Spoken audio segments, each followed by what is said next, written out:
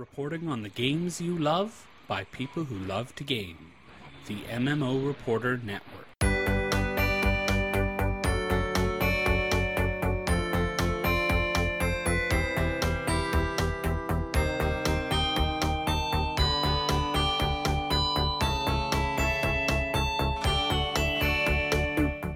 Greetings, friends, and welcome to Episode 8 of the Game Diplomat Podcast, a bite-sized show about great games you might have missed.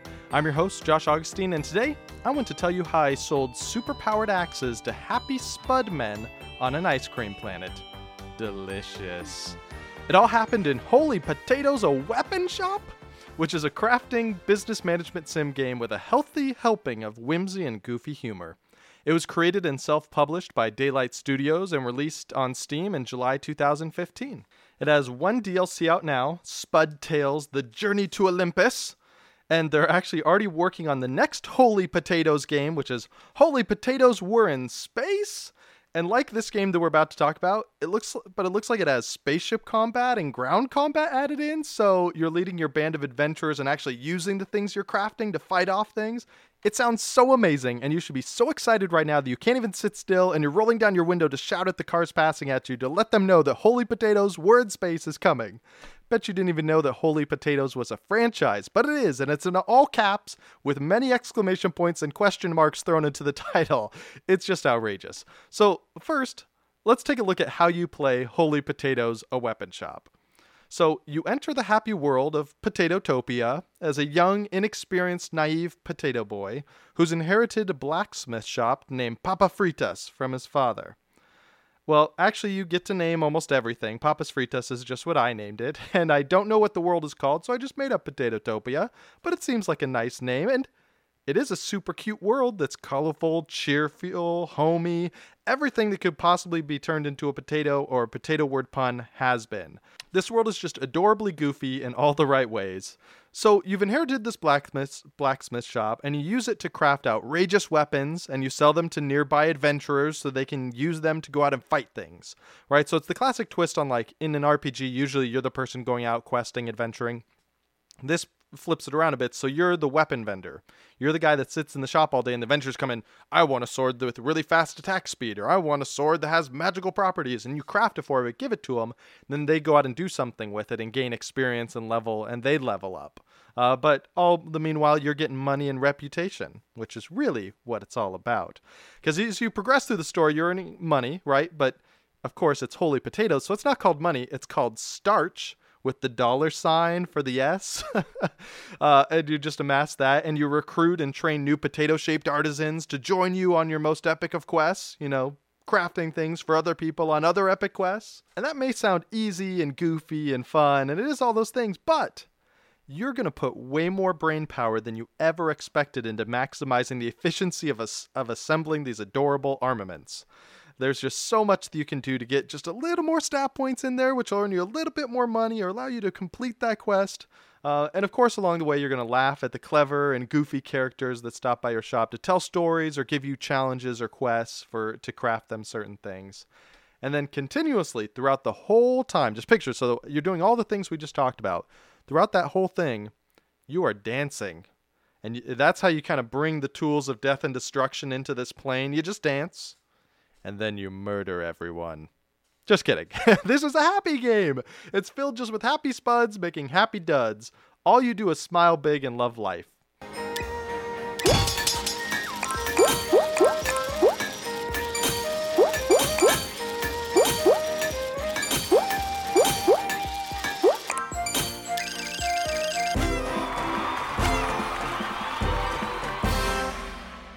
All right, let's talk about the 7 reasons you should play Holy Potatoes: A Weapon Shop right now. Number 1, it will make you dance. I wasn't joking when I said that you dance as you craft. The adorable little potato people have silly little wiggle dance animations. I'm doing it right now, like kind of moving your arms around and your hips and just kind of grooving. And they just do this the whole time that they're supposedly working crafting these weapons. It looks more like dancing, but they say it's working. And hey, I get weapons out of it, so I don't question it. Potatoes can be magical dance beings that temper metal with their sweet dance moves. I don't care. I get my weapons. But can I just say for a second that if that's really what potatoes are up to, they do not get enough credit in the food pyramid. Anyways, so their little rhythmical dance is mesmerizing and extremely addictive. I am not at all ashamed to say that I spend probably about 10%, maybe 10 to 15% of the time that I spend playing this game is really just me dancing in my office chair like a potato. And that may sound like bad dancing, but I'm thinking about taking this tater twist move to the clubs in San Diego pretty soon. So if you start hearing buzz about that, you will know where it all started. You were there on the ground floor. Holy Potatoes got the tater twist going. It's so good. Anyways, if you want to check it out, like always, I live stream the game. You should check out just these sweet dance moves. I try to imitate it during the live stream, which is on the show or on the website, GameDiplomat.com. But you can see the Potatoes doing it for real in the live stream as well, not just me trying to do it. But if I'm going to be totally honest, it's not a hard dance move. I don't have great rhythm, but I think I can pull off this sweet tater twist. It is just a fun dance to do. And a lot of times, my wife will be sitting in the room nearby reading a book or something, and she just looks over and I'm doing my little dance. She's like, "What are you doing?" I'm playing Holy Potatoes. It's a happy game. It makes me happy, right? And when I'm happy, I just gotta dance. So anyways, I know someone has already turned off this episode of the podcast during this segment because they're just confused or maybe offended by my enthusiasm for potato dancing. But it's really a key part of the bigger reason why I love this game, right? It's goofy, it's silly, and it's fun. First and foremost, that is its goal. This game wants you to have fun. It doesn't take itself too seriously, and it's more fun for you if you don't either. But reason number 2 to play this game, it is a legit business management sim. The amiable little main character Spud may be naive and bumbling about, but with your help, he has to run a pretty big business. There's a lot of people that need weapons to go do adventures or whatever they do in this Candyland. And you have to know your market, right? What stats and what weapons do those adventurers want? Some want swords, some want axes, and some want different stats on those. And how can you manipulate the crafting of those items in your shop so that you get the most reward for it when you go sell them on the auction? Which character do you choose to do the one-time boost when you're crafting each weapon? Do you hire on temporary workers or contractors to come in and give you a super boost just to get the most epic of weapons, or is it not worth it? Will they pay just fine for, a simple dagger that just has a little bit of speed, and so maybe you can kind of go cheap on this one? And that's just the selling part of it. How are you going to balance paying your salary for all your potato workers? Potatoes don't work for free, buddy. How are you going to upgrade your shop? You can upgrade tons of different stuff. We'll talk about that a little later. But there's different slots, and slots can only have one thing in it. So which one do you choose? Which one do you choose first? Because you can only buy some at certain times. How do you buy supplies? How do you balance giving your employees time off? Right? Because they get tired. They need time off so they can get refreshed. All the while you're doing that, you need to be making enough money to pay rent and keep the lights on. So Holy Potatoes doesn't really break the mold of business management sims, right? But it's got everything you want from one.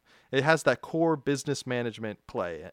And underneath, its adorable, soft visuals and themes are deceptively complex simulations that, if you want to maximize your business, you really need to master. Reason number 3, the potato people. Bum, bum, bum. So let's talk about these little employees you're teaming up with for a second, because they're adorable and I love them.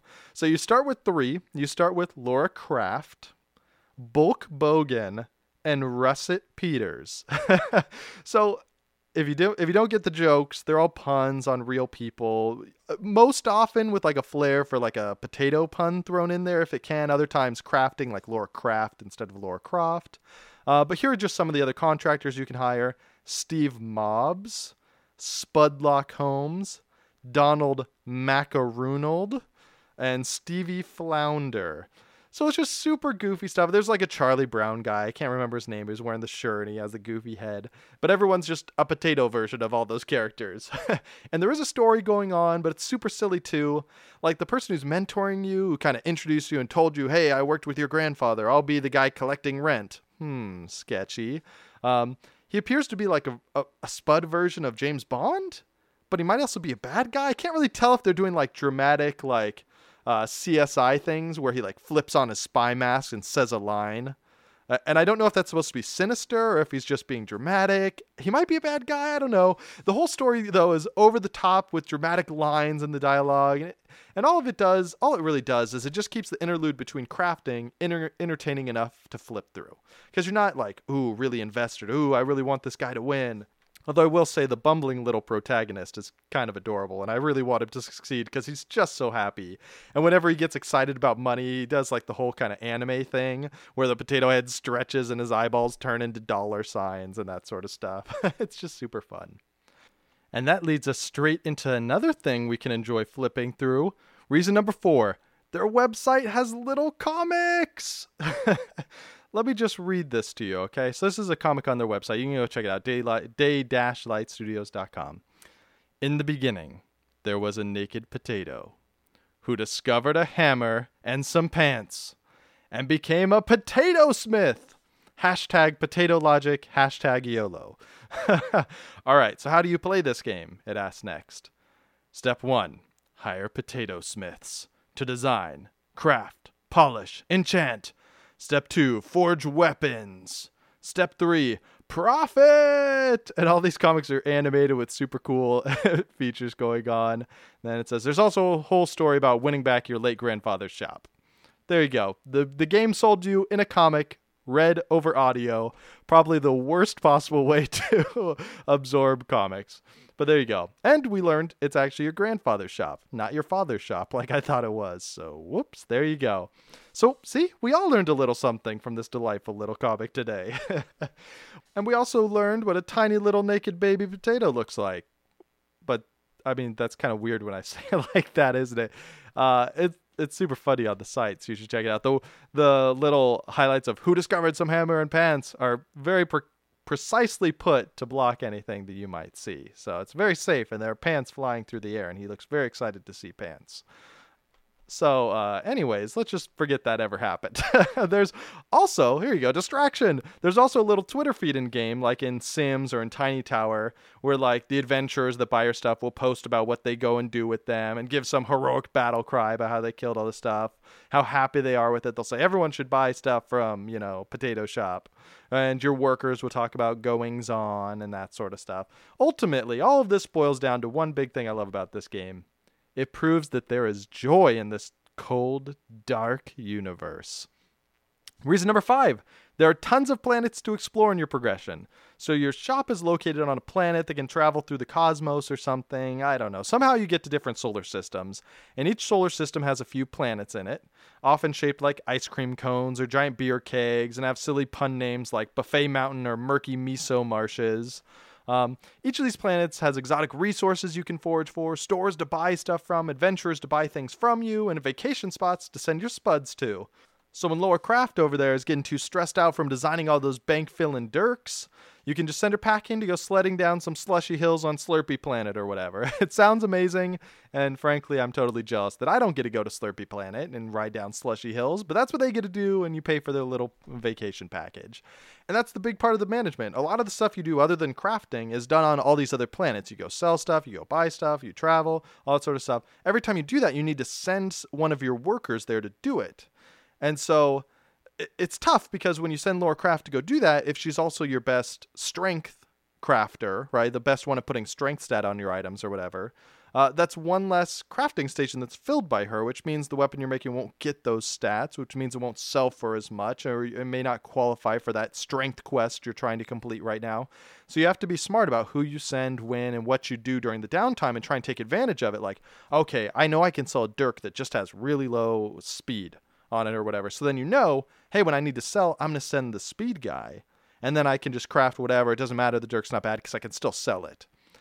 Oh, and of course, I should mention all those different tasks that you can spend potatoes on have different skill lines too. So they get better at auctioning off items as they do it, or foraging for goods. They get better the more they do it. So you need to be careful about how you do it and all that sort of stuff. You get the point by now. It's a business management game, right? Has that core foundation that's fun and sticky and keeps your brain engaged. Meanwhile, the game is just goofy and silly and whimsical.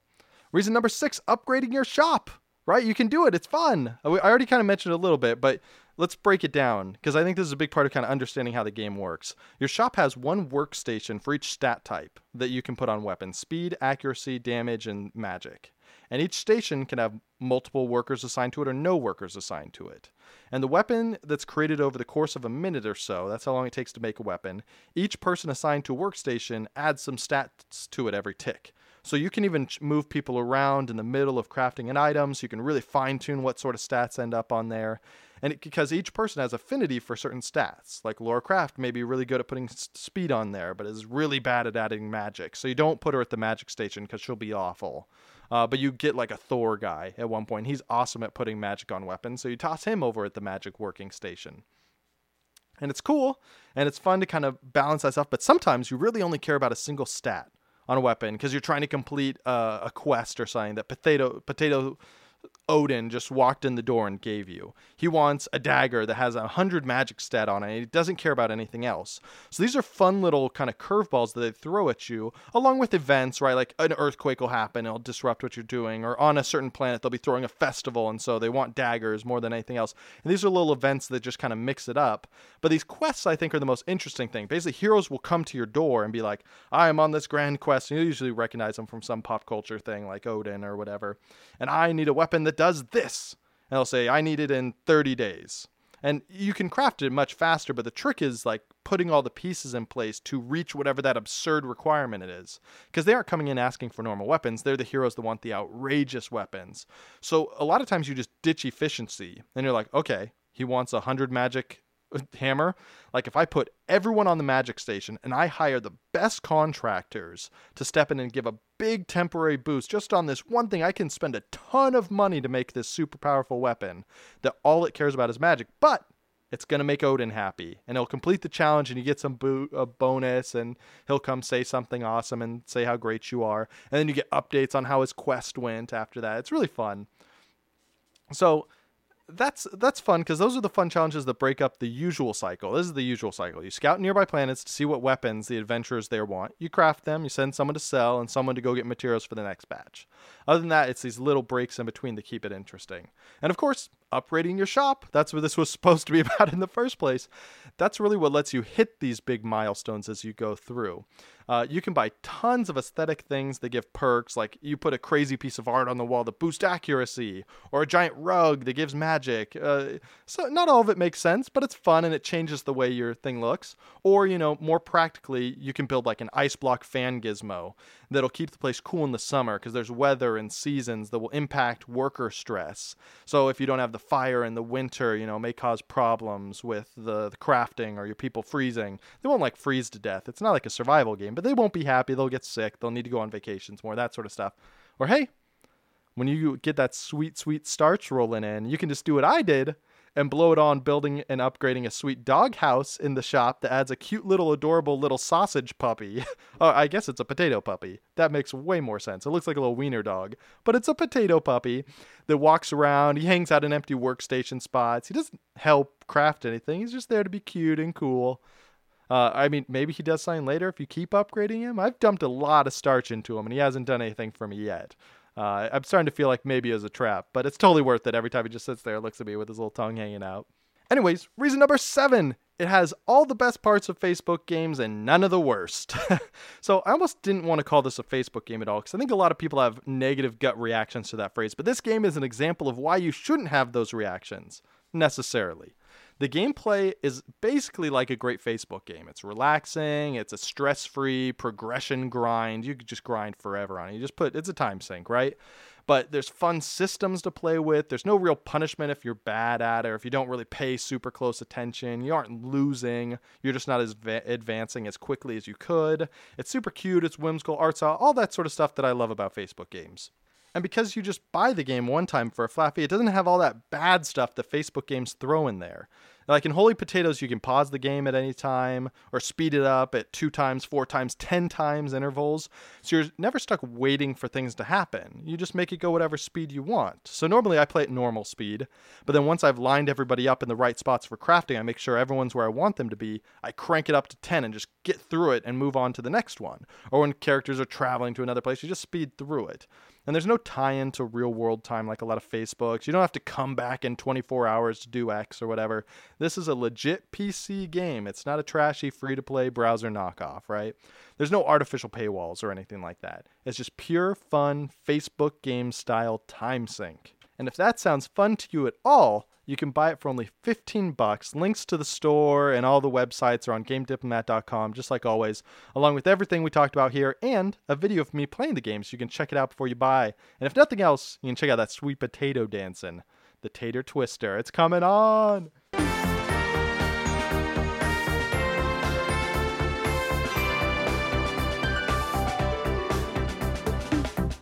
Or hey, you can just win a copy of the game for free right now. Daylight Studios sent us one key to give away on the show, and you can win it by answering this trivia question. Which of these is not a hero in the game? Luke Spudwalker, Neandalf the Grey, Harry Potter Toe, Wolverine, Robin the Rich. So send in your guess. Which one of those is not a hero in the game? You can email or tweet your guess to me. Links on GameDiplomat.com, as always. And the correct answer to last week's trivia question about Jump Height in Dust Force was Dustworth, the old man with the leaf blower. So congratulations to Dylan, Chesky, Melancholy, and Nick, who answered correctly, and also to Fior, who answered wrong, but was lucky enough to win anyways, because we had 5 keys to give away. They each win a copy of Dust Force, which is a brilliant speedrunning platformer that you can learn more about on episode 7. So congratulations! But if you enjoyed this episode of the show, you can leave a review on iTunes. You can join our Slack channel and Steam group and talk with us and play games.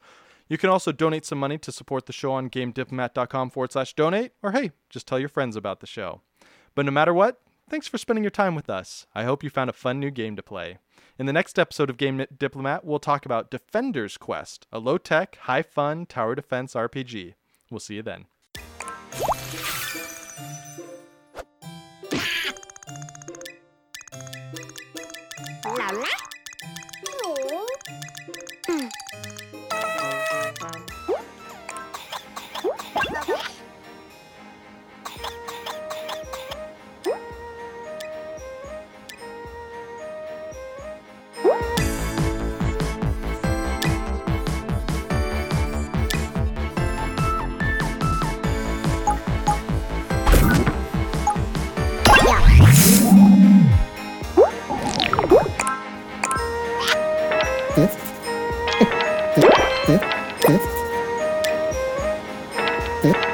Ooh.